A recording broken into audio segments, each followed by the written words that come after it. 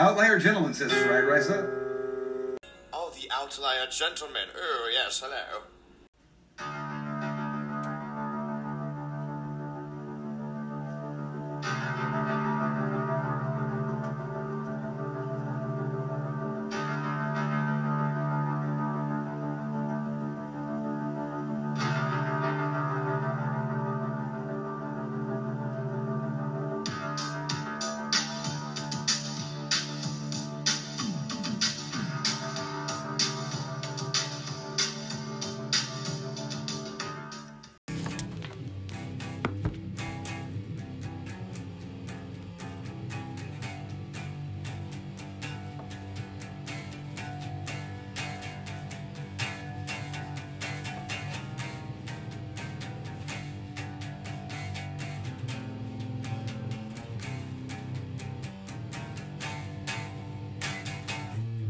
Hey, Eric.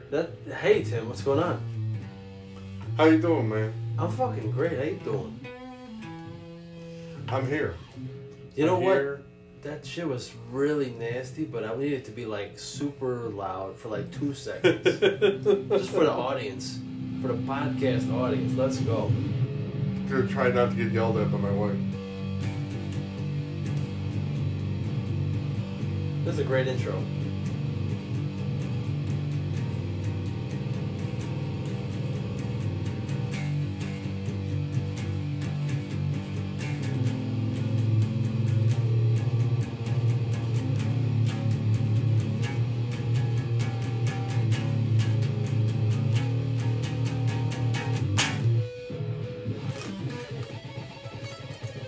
Oh shit, Michelangelo video. Ingwe Malmsteen. Is that how you say his name? Ingve. Is it Ingwe? Anyway, Eric. Hello. Hello. You're a very attractive man. You're with a guitar in your hand, you're incredibly attractive. So, it's been a second. Eric, I know you have some stuff that you want to unload on my face. This is true. Sexually and and then we'll talk about the podcast. Yeah. And then I have some weeb stuff that I was going to go over with you. Oh, yeah. Weeaboo. Weeb. So, a few things. Summer of Dung is over. Fucking incredible. We're at 12,000 plus views on the Gadung files. I don't even understand, like,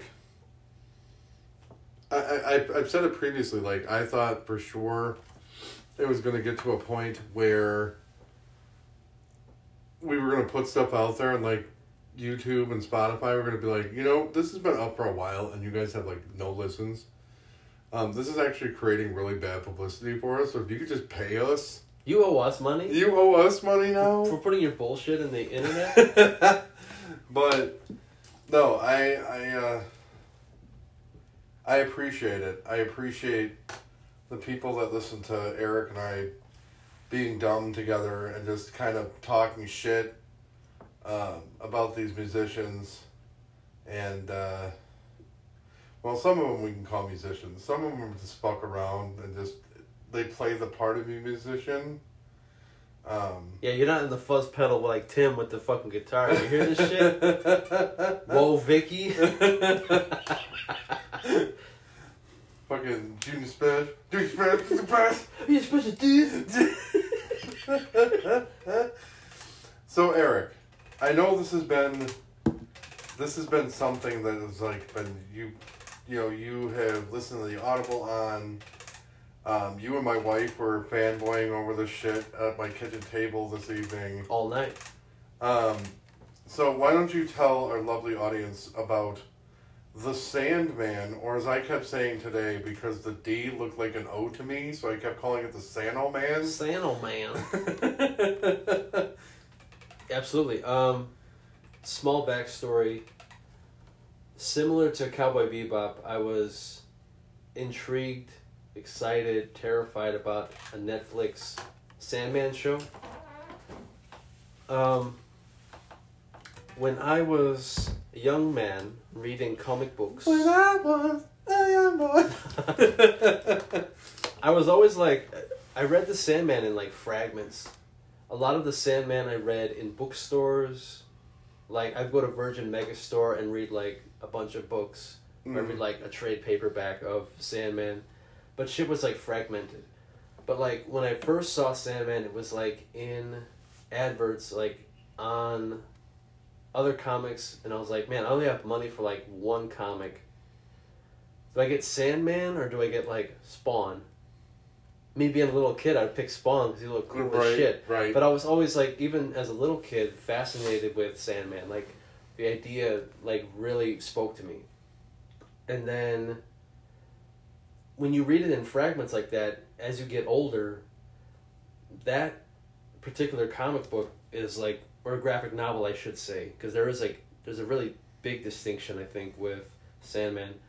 People, I think, who are like scholars of it and like they appreciate it would agree that like you treat Sandman a little bit different because it's not really a comic book necessarily. It's more like, to me also, you treat it like theater. Well, and you also don't want to like be put through a table by anybody that listens and they're like, comic book, and they're like, graphic novel, Booker. There's a distinction, and like Sandman is treated, and it kind of commands respect in its own way when you read it. Like, it doesn't act like a comic book. It acts like theater. To me, it always acted like a stage play. It felt like Shakespeare, which is weird because when I got older and got chances to read it later on, Neil Gaiman actually put Shakespeare in the fucking storyline, which is crazy to me to this day. So I think for me, Sandman is not like my favorite comic book, but it's one of the ones that was inspiring to me, not in terms of like storyline, but in terms of like craft. And in terms of like, if you really want to shake people up, if you really want to tell a good story, everybody sit the fuck down and shut up and listen. Sandman was one of the ones that I feel is instrumental, big time. See, my big problem was, is you and I had talked about this, and like Kate was trying to get me into it. My big problem is, I kept telling her, I'm like, I feel like I'm gonna miss something. Cause you know, I am freaking nuts with that. Like, You're detail oriented. Yeah, I am. Excuse me. I am big time into lore. Like, I like all the backstory, all that stuff. That's why I'm obsessed with visual novels, because it's just very detail-oriented and it's all about the story. And I was telling Kate, I'm like, I know there's a comic series and there was the Audible book series on it. And I'm like, I just don't want to jump into a Netflix show. And people are like, yeah, that's X character. And I have no idea who they are. I think the Netflix show does a good job of bringing in the uninitiated, as Bane would say. The uninitiated into... We are the uninitiated. Yes.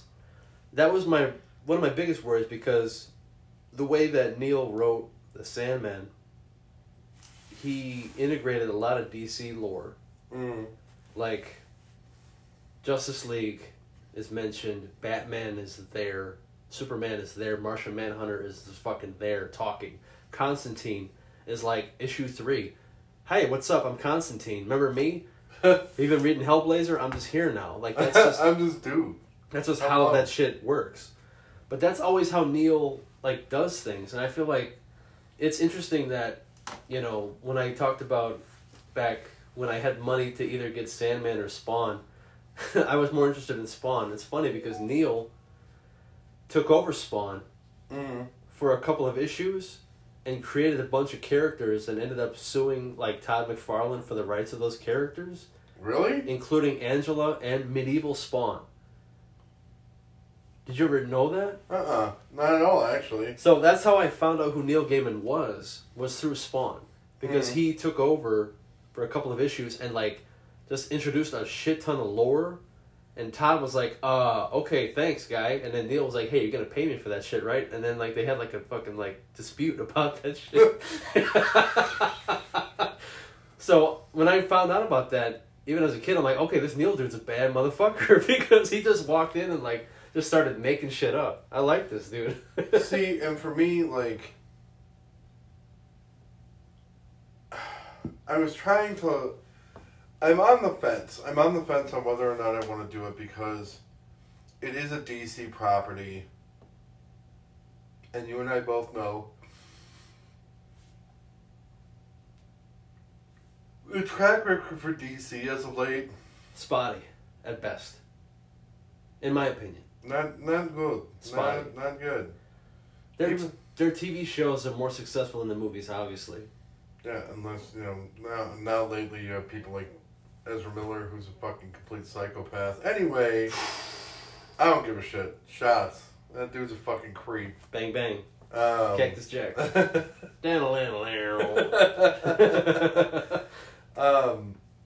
But DC's universe, and like Marvel's is okay. And we can go into that in a little bit, but yeah. DC's is okay.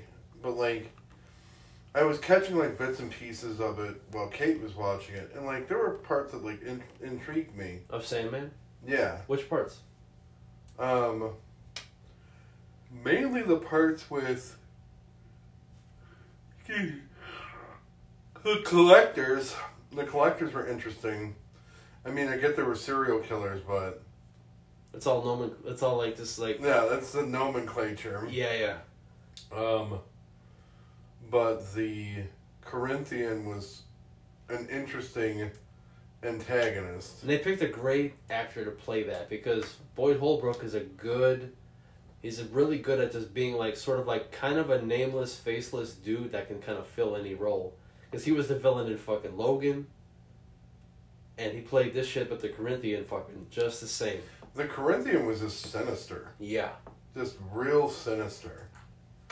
And, like, there were other elements, like, that were fucking with Morpheus throughout the entire show, but, like, the Corinthian was always the dude that was, like, in the background going, just kind of working his machinations, and... He stood out to you? Oh, yeah. And, like, that's the best part. The weird shit with, like, the fucking eye sockets having fucking mouths. I thought it was just, like...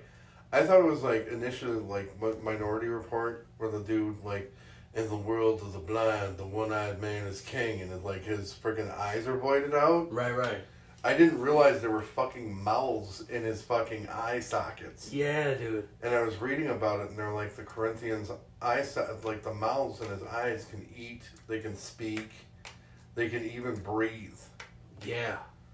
So if somebody like holds his mouth shut, these motherfuckers can still do everything this mouth can do. Which they didn't do in the show, but that's fucking Which would have been badass. Yeah. But the one full episode I seen with Kate was when they had the cereal convention at the hotel. That was the first full episode you watched? CEREAL convention, yeah. So you started it at the end. You watched the full episode at the end. See, like, the first two episodes are fucking excellent. I would say that the first two episodes are fucking near perfect, because they set you up. Even if you're uninitiated. They set you up for the setting, the protagonist, but he's not really a protagonist. He's more like a host. Dream, the Sandman, is not really like a hero. He is a host for the stories that you're going to listen to and you're going to watch. He's there not really to like interfere too much. He's like the main character, but like he's more like just the introductory person to like other people's stories. So you came into watching it when he becomes more of a curator or a host than anything. If you watch from the beginning, you see how he came to Earth, and then how he basically gets free from his imprisonment, and then how he gets back to power. And you see him sort of transform from being sort of this otherworldly, ethereal fucking being into more of a, not necessarily human, but more understanding and more empathy. And I think that is like really the key to like that first arc of comic books, graphic novels back in the day, and they did a really good fucking job of sort of painting that arc for him, because there's so many characters and so many stories that they have to kind of weave together, and they fucking did that shit really well, I think, with like a fucking needle and thread, dude. They fucking kind of bring you along on a ride where you don't get too distracted and you're like, well, what happened to fucking blah? Oh, he's right there. Well, what happened to fucking this? Boom, right there. Like, you never feel lost. If you start from the beginning, I promise you'll not feel lost. But there's a lot of fucking characters. A couple things that I didn't like or that annoyed me about that show, though. The thing with Gregory, I know you say it was necessary for it to happen and they bring him back, but it was sad. You feel the same way about John Wick. You're missing out on a lot of good action. They killed the puppy. John Wick is good because there's action, there's retribution, there's motivation, and like the little puppy, like, yes, it's heartbreaking, but they get paid back tenfold. Allow me to retort. Puppy. Anyway, episode 92. Puppy.